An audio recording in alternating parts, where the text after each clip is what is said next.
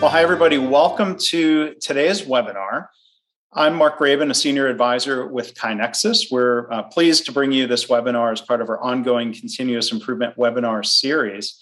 The webinar today is titled 4 Key Steps to Get Buy-in. And our presenter is Sarah Baker. She's a consultant and facilitator with IQC. So thank you to everybody for being here today. We'll get started right into the presentation shortly. So with that, let me introduce today's presenter. Again, her name is Sarah Baker.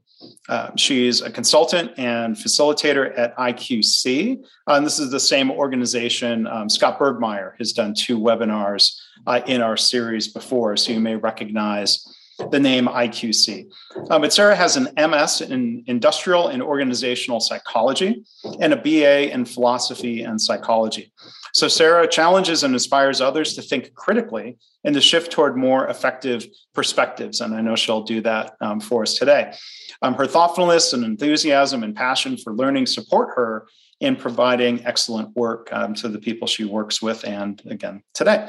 And as a facilitator, she uses philosophy and psychology techniques to inspire growth and excellence. So she is well-positioned to talk to us today on this very important topic of getting buy-in and working with others. So with that, Sarah, thanks again for presenting. I'll turn it over to you. All right, sounds good. Thanks so much for the great introduction. So today we're going to talk about the 4 key steps to get buy-in. Before we get started, I'd like to hear from everyone in the room. So first I'll just do a brief introduction on IQC. What we do is consulting, training, and we work with an excellence program that's a nationwide program to measure how well your organization is doing and how committed they are to performance excellence and performance improvement. So that's who I've been working with, and Scott Bergmeyer, the person that I directly work for, has been amazing in facilitating my growth and development personally. So today we're going to hit on 3 key things. We're going to work on understanding what buy-in is about, what you need whenever you need buy-in. What's the process? What's the 4-step process of getting buy-in? Because it doesn't happen all at once. There's stages. So we're going to go through those 4 stages. And next, we're going to reflect on how it relates to us personally, how it relates to us in our organizations, and what's difficult about it. How could it benefit us to know how to better get it? Because we don't always ask those questions, and sometimes there's some answers behind those. So before we get started with that, I want to ask the audience to please go ahead and put in the chat, what is buy-in to you? What does it mean? What does that word mean? Sometimes we talk about it. What is it?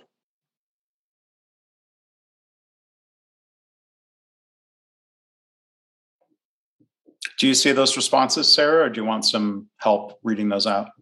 I don't see the responses. Give me just a few quick bursts of what people are saying. Yeah, so people are putting in investment, want to do it, or pull, support the new idea, acceptance with one's own terms. Someone else says, honestly, it's a mystery to me.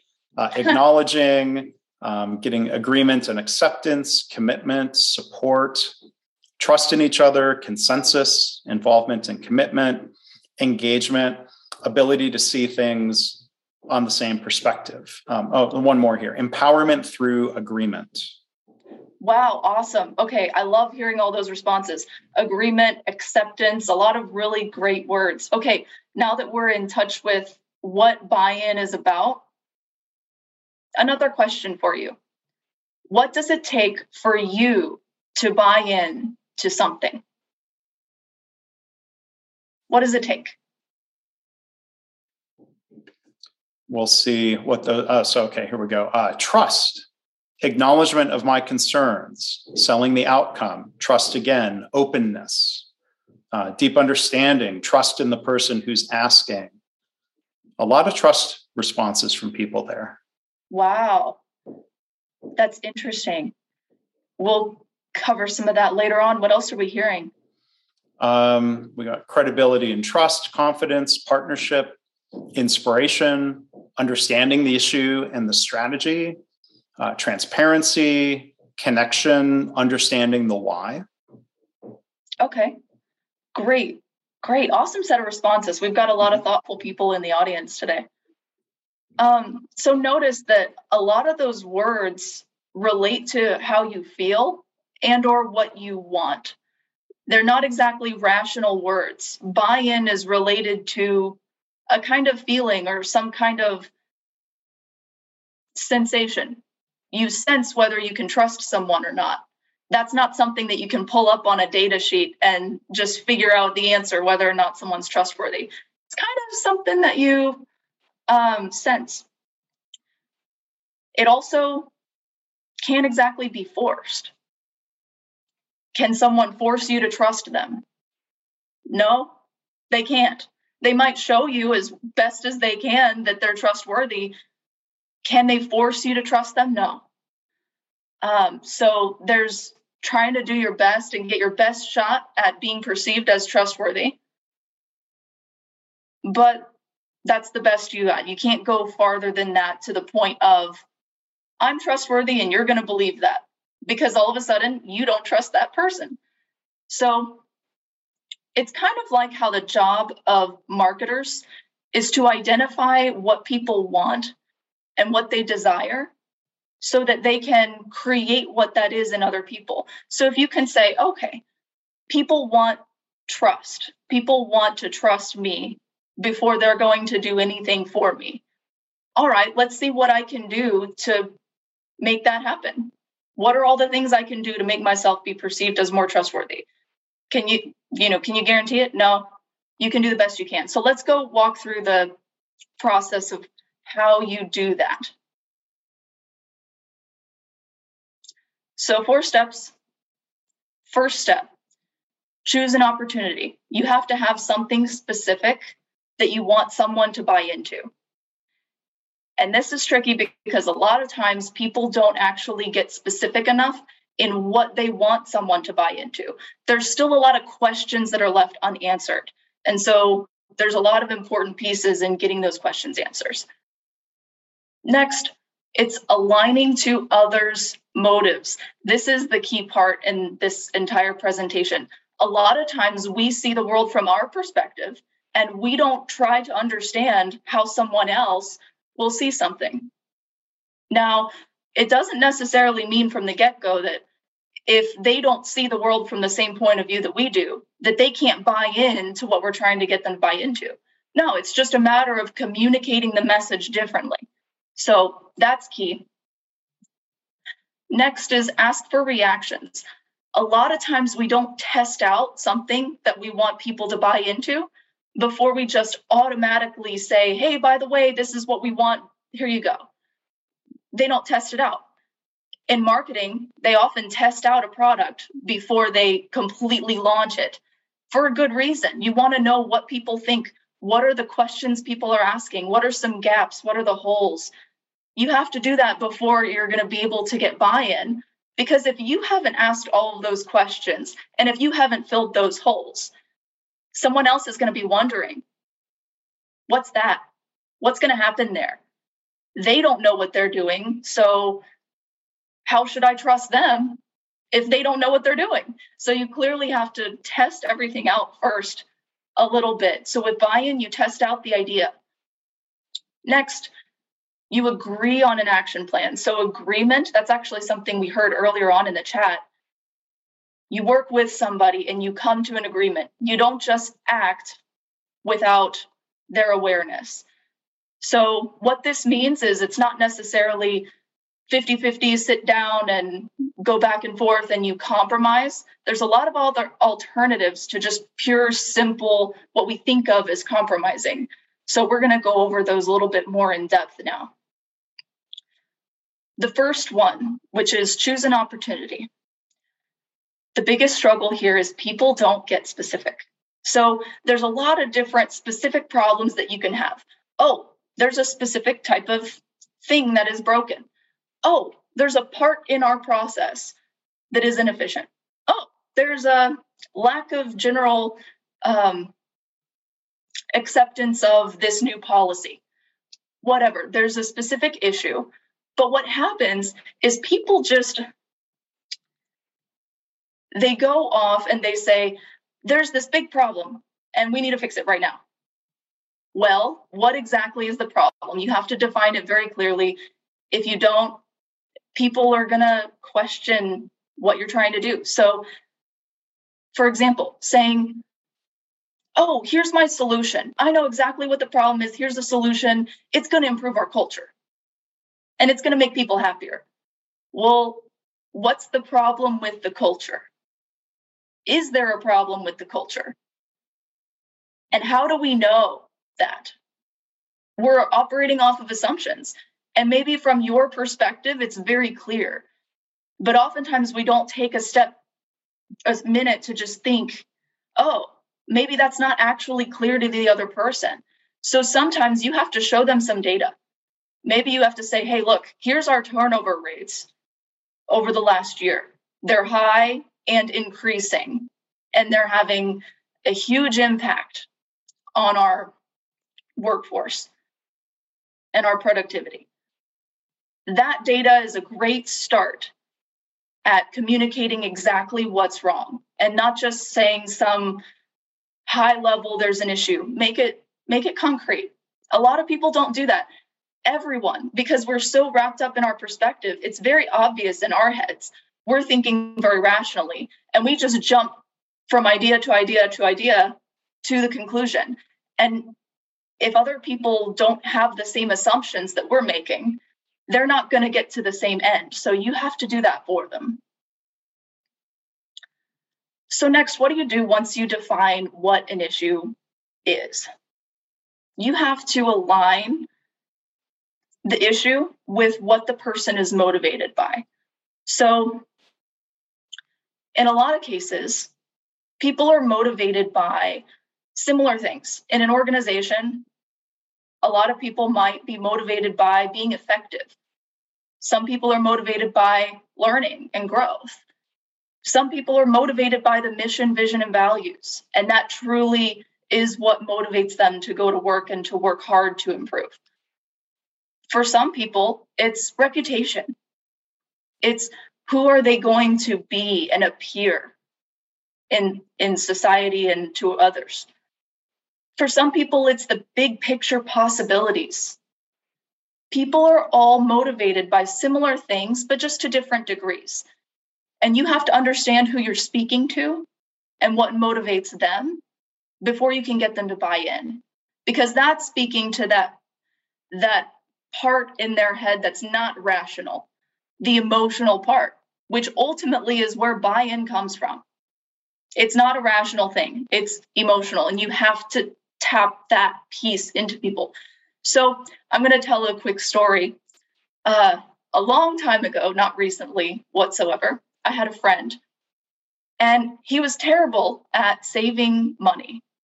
He earned a lot of money, but he spent it constantly to the point where his bank account would end up close to zero on a regular basis. And it was causing some havoc in his life. He was concerned, upset, creating stress, all that.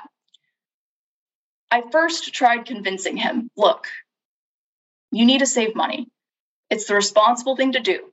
Slow your spending and you'll have more security in the long run. He didn't care. He didn't care about security. He doesn't like feeling restricted. That's what he said to me. He said, I don't like feeling restricted. I don't care about security. That's not me. So then I realized, oh, okay, I need to approach this from a different angle. So I said, all right, you're motivated by freedom, aren't you? And I said, don't you feel restricted in your job? Don't you feel restricted by the schedule that you have, which he had told me earlier was frustrating him? He didn't like being stuck in the specific schedule he was working. And I said, don't you feel like you don't have a lot of freedom in that? And he said, oh, okay. He was smart. He said, I realize where you're going. You're saying, I'm trapped in my job because my spending habits keep me stuck in an area where I have to make a certain income and I don't have enough free time to develop my skills. And you're saying that if I save some money, that I might be able to buy myself more freedom. Yes, exactly. And he actually started to change his behavior. This is what we need to do on a larger scale for other people. We think that in our heads, communicating, hey, this is what we need to do. We think it's obvious. You know, your bank account's getting close to zero. We think it's quite obvious what the problem is, but the other person's not going to see it as a problem unless you're speaking in their language. So speaking to somebody in their language is the most essential piece of getting buy-in, because that's where you get the alignment where they can even start the buy-in process. So think about who you're talking to there, and maybe ask them. Sometimes you don't know off the bat. Maybe you don't know someone well enough.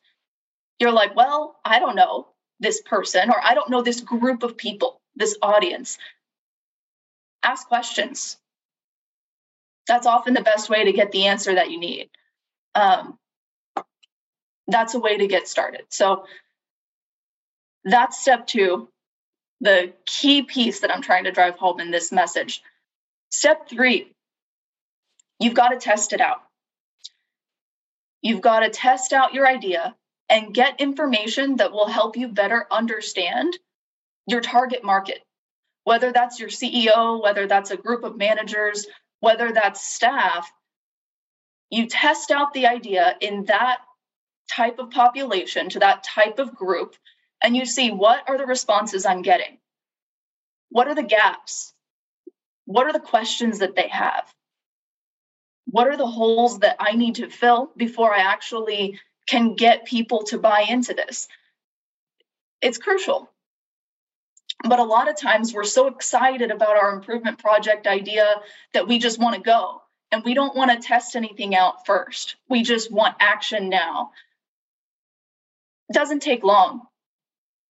Toss it by a few people, especially the types of people that you need buy-in from. See what reactions there are. And then you can work to better go back to step 2 and align your project to the motives that are going to drive other people to act. So after step 3, we've got,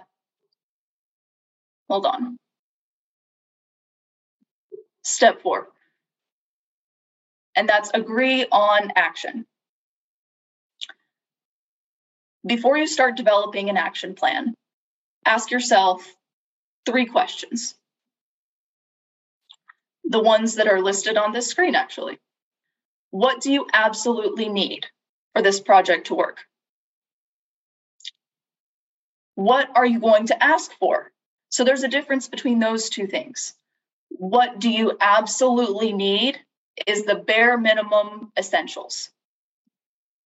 What you're going to ask for is obviously going to be a lot more than that. That's what you could hopefully achieve and hopefully get if you want to do this project completely and have it run smoothly and at the timeline that you would want, ideally. You need to come up with those beforehand. Same thing with the third one. What are you willing to give? Because a lot of times we're focused on what we're going to get from staff, leadership, management, whoever we're trying to get buy-in from. We're asking the question, how can I get from you?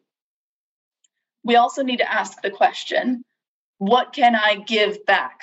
So if we're asking for time, we need to show them what are they going to get back in return for that. And we need to show that we're willing to work with them. We don't already have this pre-planned, pre-packaged idea in our heads, and we're insistent that that is the right way. But no, we're open to working with how the outcomes are going to be achieved. Maybe the outcome still has to be achieved, maybe in a slightly different way, and you're willing to work. A lot of times what people don't like is working with somebody who knows they're right 100%, and the exact way that they're doing something is perfectly right. Sometimes you can't trust that person because it seems like they're interested in preserving their reputation and preserving their rightness more so than being open to other potentially better alternatives or solutions. And so you really generate trust with people when you show them that you're willing to give a little bit and you're willing to work with them. You still know that you want to achieve that outcome and you're not giving that up. But you work with it around how it happens. So that's step 4. I'd like everybody to go back to that chat and put in what's a benefit of being able to get buy-in from people. We'll see what people have to say. Here we go. Benefits: collaboration, easier execution, commitment, success, deep commitment and ownership, clarity, less resistance, sustainability, alignment, relationship building, higher morale, accomplishing, reaching the challenge, ability to launch. Those are some great responses. Accountability. All right. Awesome. Good ones. Yeah. Ultimately, another one that relates to all those words, but another key one is motivation. When you get people to buy in, they're motivated. They'll do anything to achieve that outcome that they're bought into. If somebody's bought into a product, they'll do anything to get it within reason. So plenty of great answers there. I love hearing that. Now I want to ask, and this question can kind of go to the Q&A for some answers if people would like that. What step do you have the most challenge with? Of the 4 steps. And the 4 steps are listed up there so you can review. Yeah, thank you for having that up there. I'm curious to hear what people have to say. And again, you can go ahead and put that in the chat. It's a lot to think about and mull over. Yeah. So we're not seeing any responses yet, but okay, here we go. Alignment to others. Alignment. 1, choosing the opportunity. 2, alignment. 2, alignment. 3 and 4, asking for reactions and agree on action plan. Alignment. 4, agreement. 2, again, alignment. Yeah, I mean, I see so many times, just as a quick comment, people are jumping right to number 4. They're trying to get agreement on the action plan. And that's why this is so beneficial today, Sarah, you pointing out these other steps in this process. So yeah, I mean, if there's a winning, most popular answer here was number 2, getting alignment to others. Okay. Awesome. Good to hear. Because that's actually one where you have a lot of ability to achieve that. Just asking some questions, figuring out the answers, you can get that one done. So it's good to hear. All right. Well, this is my concluding slide for the presentation. I just wanted to say thank you, Mark, for having me here and for allowing me to speak today. Truly, buy-in is one of the most important things that people can learn. And it's not just about continuous improvement projects. You can get someone to buy into anything, being friends with you. I mean, it's not exactly the same process, but you show somebody, hey, we speak the same language and we can achieve certain outcomes. Cool. You get people to buy into anything that you want to. Decisions that you make or that you want them to make, changes, any kind of thing that you can think of. Buy-in is important there. Because without it, people don't act. If people aren't bought into something, they don't get out of bed in the morning. They do because they're bought into the idea that something else matters. Something is important. And you have to show that to them or they won't move. And a lot of what we do in organizations is we want people to move. We want people to create results. We want people to act and have an impact in the world. So truly, buy-in is connected with the entire purpose and the entire function and the entire goal of any organization. So just a little bit about the importance there. And with that, I'll pass it back over to you, Mark. Thanks All right. again. Yeah, thank you, Sarah. So we encourage people, go ahead and continue putting in questions. We have time for a good long Q&A session. When we get survey feedback, nobody ever complains that the Q&A was too long. Usually the complaint is if the Q&A is too short, but thank you for really helpful thoughts effectively shared here, Sarah. One just quick point of process that I should have mentioned up front. You may have noticed today a bit of an experiment with the live subtitles on screen. Recently had gotten some feedback where somebody had made a suggestion that they asked us if we would consider trying doing the live subtitle function. I think from an accessibility standpoint, if somebody is hard of hearing or other circumstances where subtitles are helpful, we tried that today. So thank you, Sarah, for going along and trying that out today.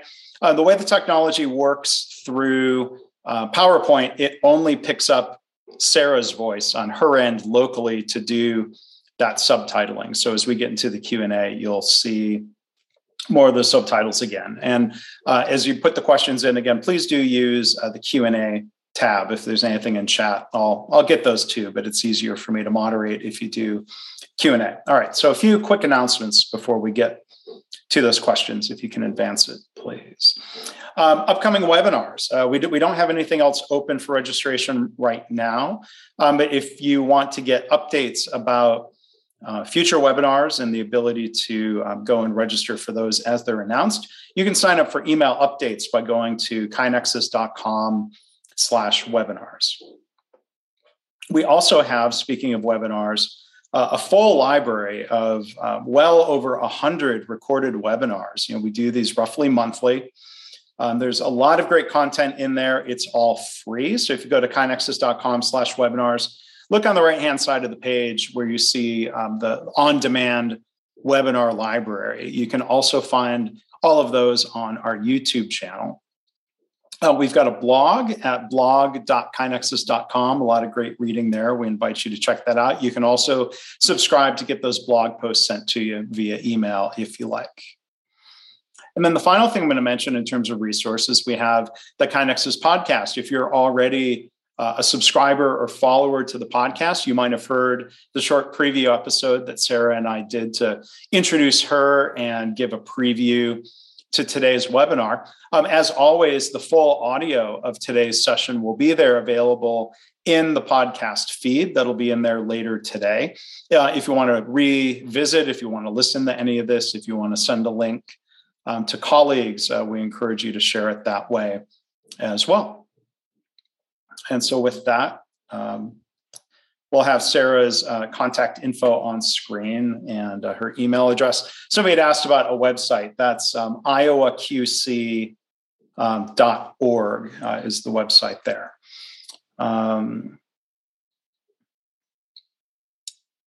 Just comment here, great presentation. Thank you, Sarah. As a question, this may be more of a suggestion. Sarah, do you have a book? Maybe there's a book in your future on this topic. That's actually a really good question. I'm in the process of writing a book, and we're about 50% complete, having the first review by some editors done. And just a little preview, the title and the topic of the book is on self-leadership. Self-leadership. Well, maybe we can hear a little bit more about that if we have time here. So now, while we're waiting for your book, there was a related question here. Do you have any recommended reading on this topic of buy-in, any resources that you would point people to today? That's a great question. So I'm going to actually take some time to be thoughtful with that and write out some, come up with a list. And if I could be put in contact with whoever could be curious about that, I'd be happy to review the resources that I have. So one thing... Yeah, well, thank you. One thing we can do, if you send that to me, we can put that in the follow-up email that's sent out to everybody that'll come out tomorrow. Okay, great. Then I'll make a very thoughtful response and we will send that out to everyone. Okay. Thank you for that, Sarah. We've got a question here from Brian.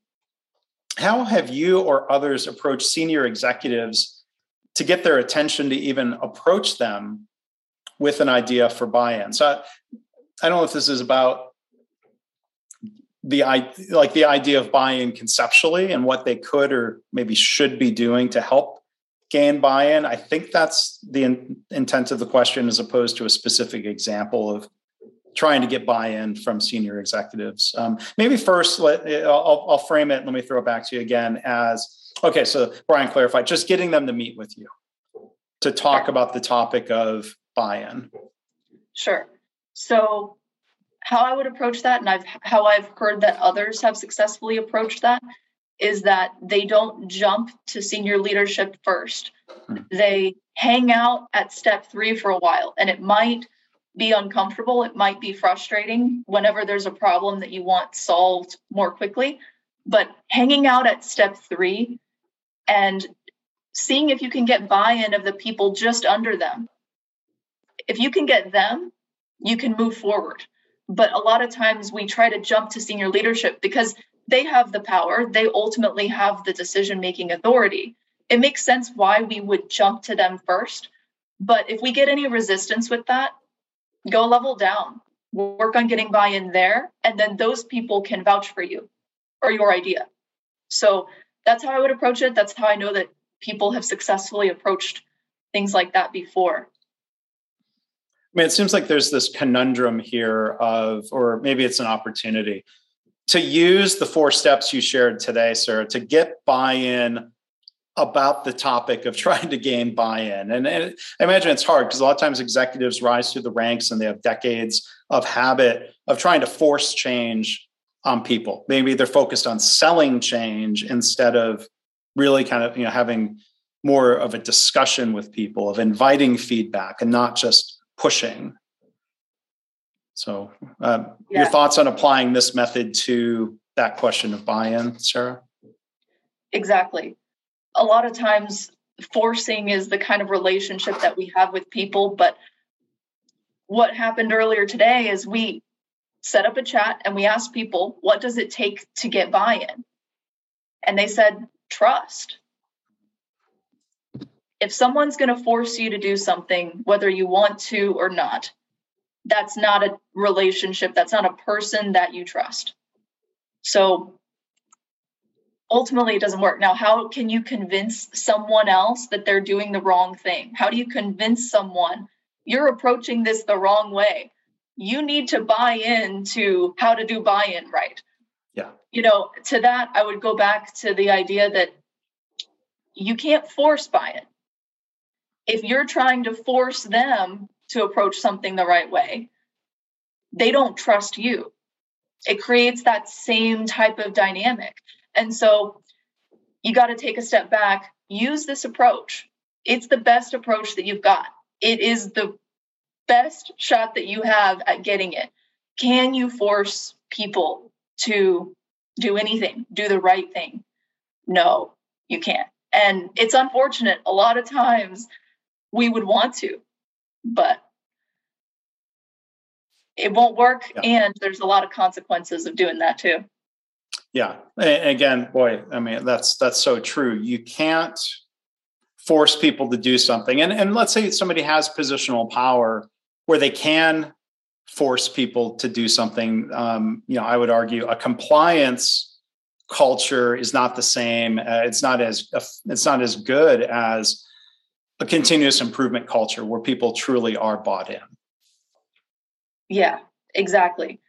Yeah, you can't force people to buy in. You might be able to manipulate people enough to get them to comply with something, but they won't be motivated on their own to do it. Mm-hmm.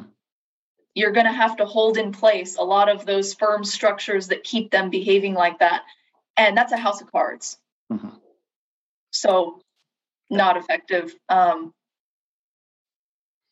Yeah, I love how you emphasize earlier, you talked about understanding people's motivation and not like collectively on average, but like very specifically.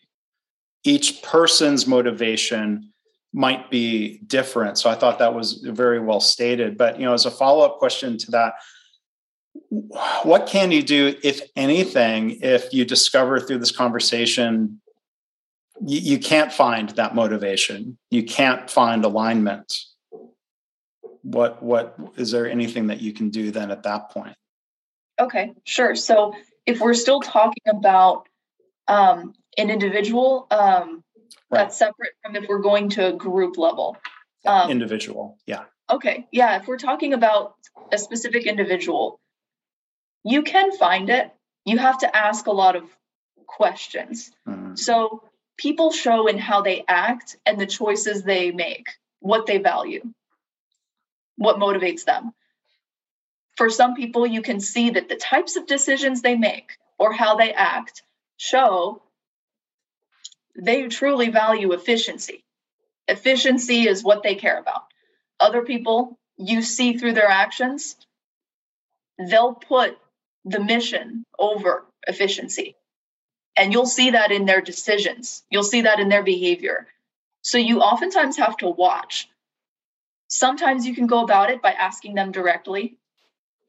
Sometimes people don't even have enough self-awareness to be able to tell you. Most of the time that's the case. But you can see it in their behavior and the decisions that they make, what matters to them more. Because we're all motivated by the same core things, but it's just a different scale. Some people it's higher on one, some people it's lower on the other. You can see what they rank typically through their decisions and behaviors over time. Mm-hmm. And that takes a lot of effort. I understand that that's not easy to do, especially if you're looking at more than one person. If you're looking at a team of people and you're assessing each of them individually, each of their behaviors, each of their motivations, to try to figure out how to sell this idea to them, it takes a lot of time and effort to watch them long enough to get any kind of trend. But that's what it takes if you're going to use this best approach. That's what it takes. That's part of what you give. These conversations and these discussions take time, but it's about, effectiveness. I'm reminded of a Toyota expression that gets thrown around a lot. You have to go slow to go fast. So it sounds like my read of these 4 steps of this process is that it does take time to engage with people, to understand people, to invite their feedback. But it's time consuming, but it's necessary. And then if you really can then get alignment around the action plan, step 4, maybe that's where you can start going fast. If you went slower in steps 1, 2, 3. Exactly. And sometimes it's the reverse. Sometimes it's, okay, you don't spend a ton of time on getting alignment in the beginning, but you get people that are, they're just tolerant enough of the idea that they're open to it. Mm-hmm. So in the beginning on step 2, you go fast, but then that might mean that down on step 4, you slow down because you have to kind of backtrack and get that alignment during those stages where you're making decisions and you're getting them to actually act. So sometimes it flip-flops. If you go slow and on step 2, you can go quicker on step 4. Mm-hmm. If you go fast on step 2, sometimes it'll slow down. Obviously, some situations it's great. You can go fast on both. Some situations it takes some time all throughout, and that tends to be when a decision is bigger, has a greater impact, or is more difficult. So some of that varies. It seems like, be curious to hear your thoughts on this. If we think we have alignment and we're moving forward, or we're going too fast and we're listening, like it seems like there would be a feedback loop from people saying, okay, whoa, wait a minute. We need to slow down. What are your thoughts on that? Exactly. Yeah. On step 3, if you're paying any attention, you'll hear signals from people that, ooh, you know what? That's not perfectly thought out yet. We have to do some more thinking before we really plan anything. If you're like watching on step 3 for people's reactions, they'll tell you the truth. They'll tell you if they have any kind of lingering suspicions or questions that aren't answered that keep them from buying in. People are pretty transparent when you're paying attention to them. Sometimes it's tricky, though, to what the challenge is it's often difficult to want to know what they really think, because sometimes it means that you have to change your initial plan. You have the plan in your head. You get feedback from others on step 3 that says, oh, maybe that's not quite right, and maybe we need to adjust a little bit.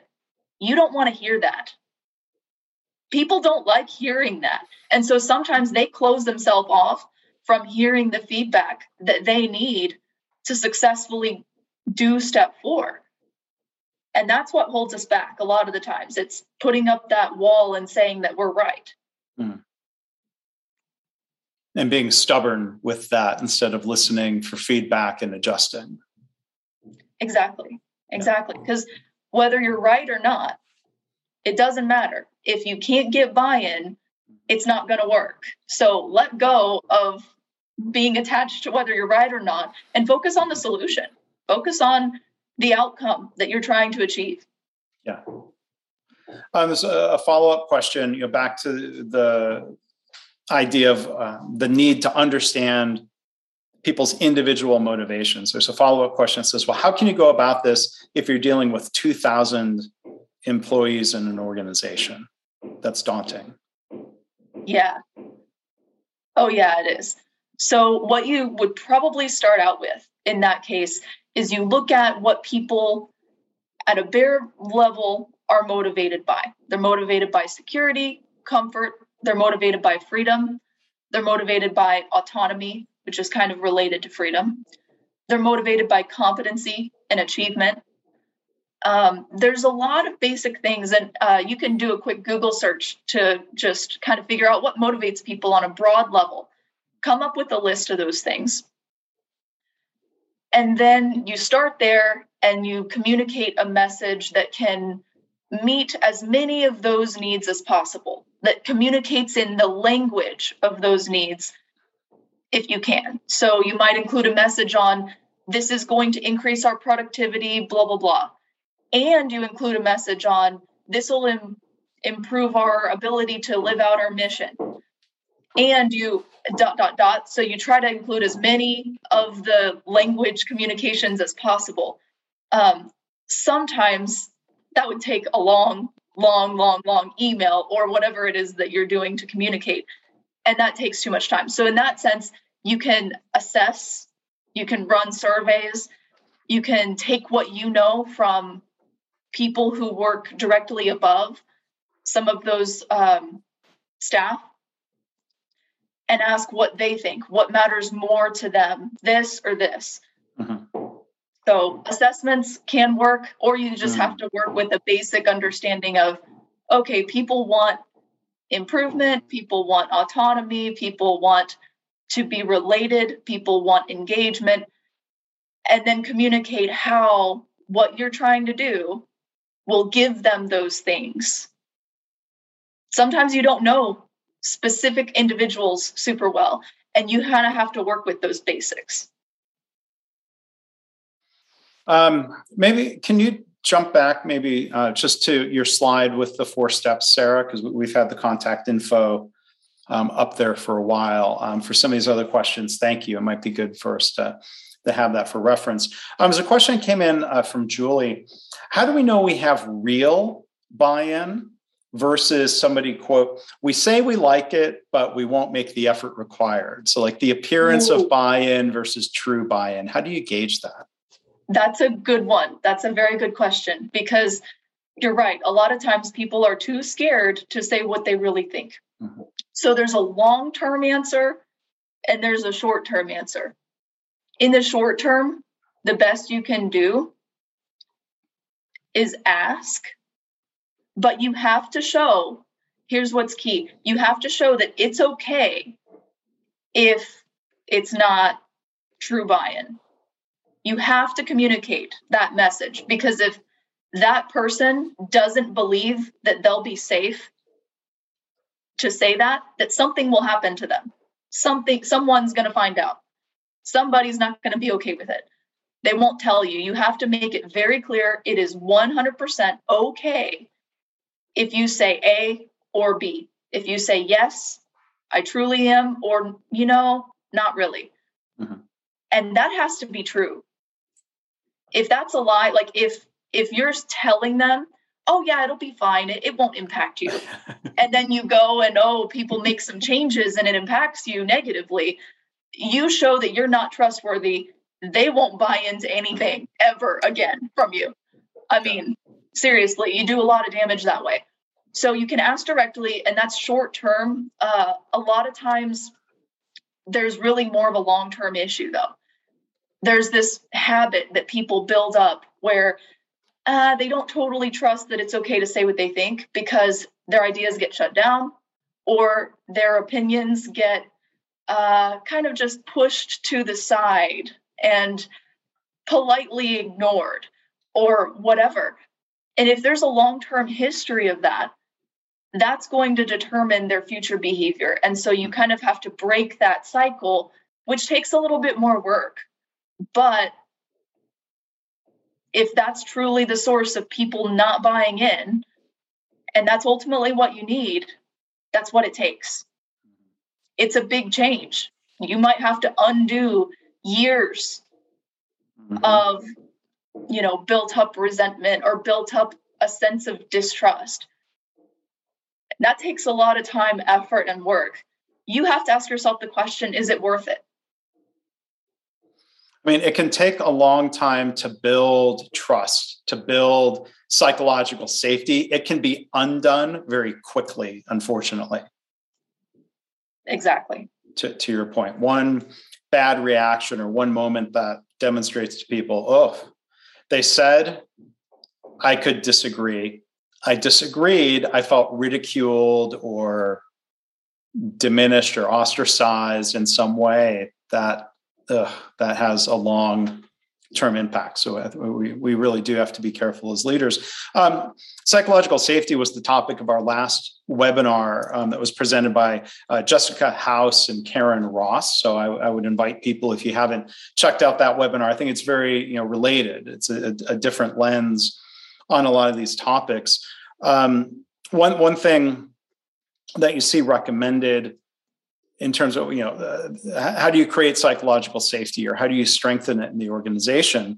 I think one of the interesting tactics is similar to what you were saying, Sarah, invite dissent or even assign somebody in a meeting. Your job is to state the dissenting view. That's fun. Yeah. What are your thoughts? That sounds fun. Other thoughts on that? Would you try that? Other than that, it's entertaining and fun. And a lot of times it can actually lead to more effective decision making. And actually, this is something that doesn't come from nowhere. I know that there's studies done that have shown that this leads to more creative and more effective solutions, better thought out solutions. People understand the solution better when they've heard both sides. And a lot of times that side doesn't get hurt. So this is proven. It just is that works. Is it perhaps better if you can get that organically? Maybe. Maybe you get more views because there's not just one view or the other view. There's a lot of different angles. And so inviting someone to dissent doesn't necessarily open people's eyes to another alternative solution. Mm-hmm. There's often multiple. So is it probably more effective when it's organic and when people can show dissent whenever they, would like to? Yeah, but the technique works. It's effective. Yeah. And that's proven. Yeah. And I think, dissent, there are degrees of it. You don't want someone to just be oppositional. I don't think it's helpful for someone to say, well, no, I don't want to do that. Okay. But for somebody to give reactions, to have to raise specific concerns, I think would probably be a lot more effective, whether it was organic or invited or even created dissent in a discussion. One other question I wanted to ask Sarah, I'd be curious your thoughts on how this model, these 4 steps, would apply. Many organizations and even as a society in different countries even are trying to gain buy-in around the idea of vaccination for COVID. There are a lot of people who bought in very quickly, myself included. I went and got vaccinated as soon as I could. There were some people that were in the middle and then came along, and then there's still a percentage of people who still have concerns or they're just flat out opposed to it. Yeah, I don't know if you've had to try to use this model with an individual, or how would you use this model rather than just saying, hey, we're doing a vaccination drive, you need to come in and do it. That's talking about the action plan. How would you try to go through those other steps? Exactly. So this is definitely a big issue. And I'll tell you how people ought to go through this, follow those 4 steps. At the very end, though, I do have to conclude by saying it cannot be forced. Buy-in can't be forced. Sure. So just let's keep that in mind. But starting at step 1, people have to understand that there's a problem. If people don't truly see a problem, they question data, they question whether or not it's significant, whether or not it's, life-threatening or whatever kind of terms they'll choose. Their main argument is we don't see a problem. And so if you can't show somebody very clearly there's a problem, they won't move forward and you can't get buy-in. So the best way to do is get everything that you possibly can. Data, et cetera, et cetera, et cetera. Sometimes that doesn't quite do it. Maybe people can kind of see that, okay, maybe, but not completely. All right, so then you move them to step 2. You've got them a little bit on step 1. They recognize slightly, their mind is a little bit open to the idea that, yeah, maybe this is a big deal. Maybe I ought to take this seriously, but I'm not sure. Then you take them to step 2 and you speak in their language. A lot of times people resist something like vaccinations because they value autonomy a lot. They value making their own decisions for themselves. And that type of person resists the feeling that something is being decided for them. And so you can speak in those terms to them. Say, if they value their own autonomy, you can communicate, this is your choice. It's not being forced on you. And yet there's benefits. Here they are. Here's what, might work. So that would kind of be what you'd have to do, is kind of get at what is it that they're truly wanting and or resisting when it comes to this. So a lot of times autonomy is what people are looking for whenever they're resisting something like vaccination. So you have to show them that they can still have their autonomy and they could buy into this. That's hard, but it can happen. People will do that. Step 3, if you're talking about an individual, you can't exactly, you can ask for what others think, but yeah, maybe interview a group of people who are opposed. Ask, why are they opposed? What are the reasons? Then you can kind of figure out more about what motivates them. And maybe there's something about that where you can communicate a message in their language that they can hear. Maybe not. Again, can't be forced. But that would be the way to go. So that would be your step 3. And then your step 4 on vaccinations, can you agree on an action plan with someone? Well, you can talk about maybe when they do it. Maybe there's some choice around that. Maybe there's some choice around, what type, which vaccine. Yeah. Yeah, exactly. So maybe there's some choice there and you guys can work to talk about that. It kind of depends on the person's relationship to you, whether you're talking to a large group of employees. That's very different from talking to a small group of people. So again, the final word is You can't force buy-in. You can force some behavior. You can't force buy-in. But if you follow this process, you can have the best shot at getting people up. That's a funny shot. At getting people at getting people to do what is good potentially for them, for society, for your company, for the world, whoever. Yeah. So. And, there might be circumstances where ideally there would be buy-in. There are circumstances where people are going to choose to do something even though they're not bought in. And that might not be ideal, but I think with vaccination, that is a very unique special cause compared to workplace changes where health and safety with the vaccination is of course a driving force.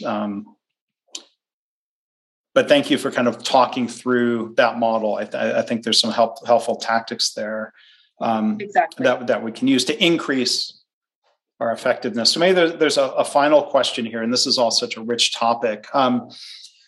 Scott says, I work in a compliance culture company. How do I get somebody who's had success with compliance to change their mind on the topic? Is there a way to explain the benefit of buy-in? I mean, it seems like it comes back to maybe trying to use this model. Sure. So you ask them. Sometimes this is the most effective way to get someone to question the worldview, is you ask them, what problems do you have? What's not going smoothly for you? Let them tell you all of the problems that are, and a lot of them are likely resulting from their compliance-based approach. So get them to tell you what their issues are, what issues, especially with people, that they have, which honestly takes up the bulk of most people's concerns, honestly. Get them to tell you what isn't working for them. And then you tell them, oh, by the way, all these things, you show them, that goes back to the fact that this is compliance-based. That's the way. Yeah. Now, there's risk. I mean, if somebody has had personal success or they feel like the organization is successful, they might not agree there's a problem, or it would be a challenge if the leader is blaming the employees, blaming them for not going along, blaming them for not buying in. That can be really difficult to work through. Yeah, exactly. And someone who's coming from that perspective is trying to validate their worldview. They're trying to stay inside their bubble and not change. Can you force them out of their bubble? No. But again, coming from, and if they can trust, here's something too. If they can trust that your goal is to help them to achieving their goals, and if they can tell that that's where you're coming from, and if you communicate that you're not threatening who they are, you respect them, that's something that a lot of times people crave. You respect them, you care about the same things that they care about, whether that's efficiency, whether that's the mission, whatever. You show them that you respect them, who they are, what they stand for, and that you want to help them achieve their goals. Then you ask them, what's not working for you? What's frustrating with the people? Yeah, maybe it is their problem. Maybe there's a lot of problems with people. That's right. People do suck. And what I have to work with is these people. And there's something you can do. It kind of get them to a state where they're willing to act. What are your thoughts, Mark? Well, my main thought is that I think we're out of time here today. But thank you for sharing your thoughts, Sarah, as a presenter, and for doing the Q&A session. There's a thank you in the chat. Thank you for the thoughtful response, and I really appreciate what you've laid out here today. So I'll share my thoughts some other time. So our presenter here today has been Sarah Baker from IQC. If you want to learn more about what they do, you can go to iowaqc.org. KaiNexus.com. And if you want to learn more about KaiNexus and how we work with organizations between our software and for managing continuous improvement and beyond, you can go to KaiNexus.com. We invite you to check that out. So again, thank you, Sarah. Thank you, everybody, for attending here today. This was great. Thank you. Thank you, Mark.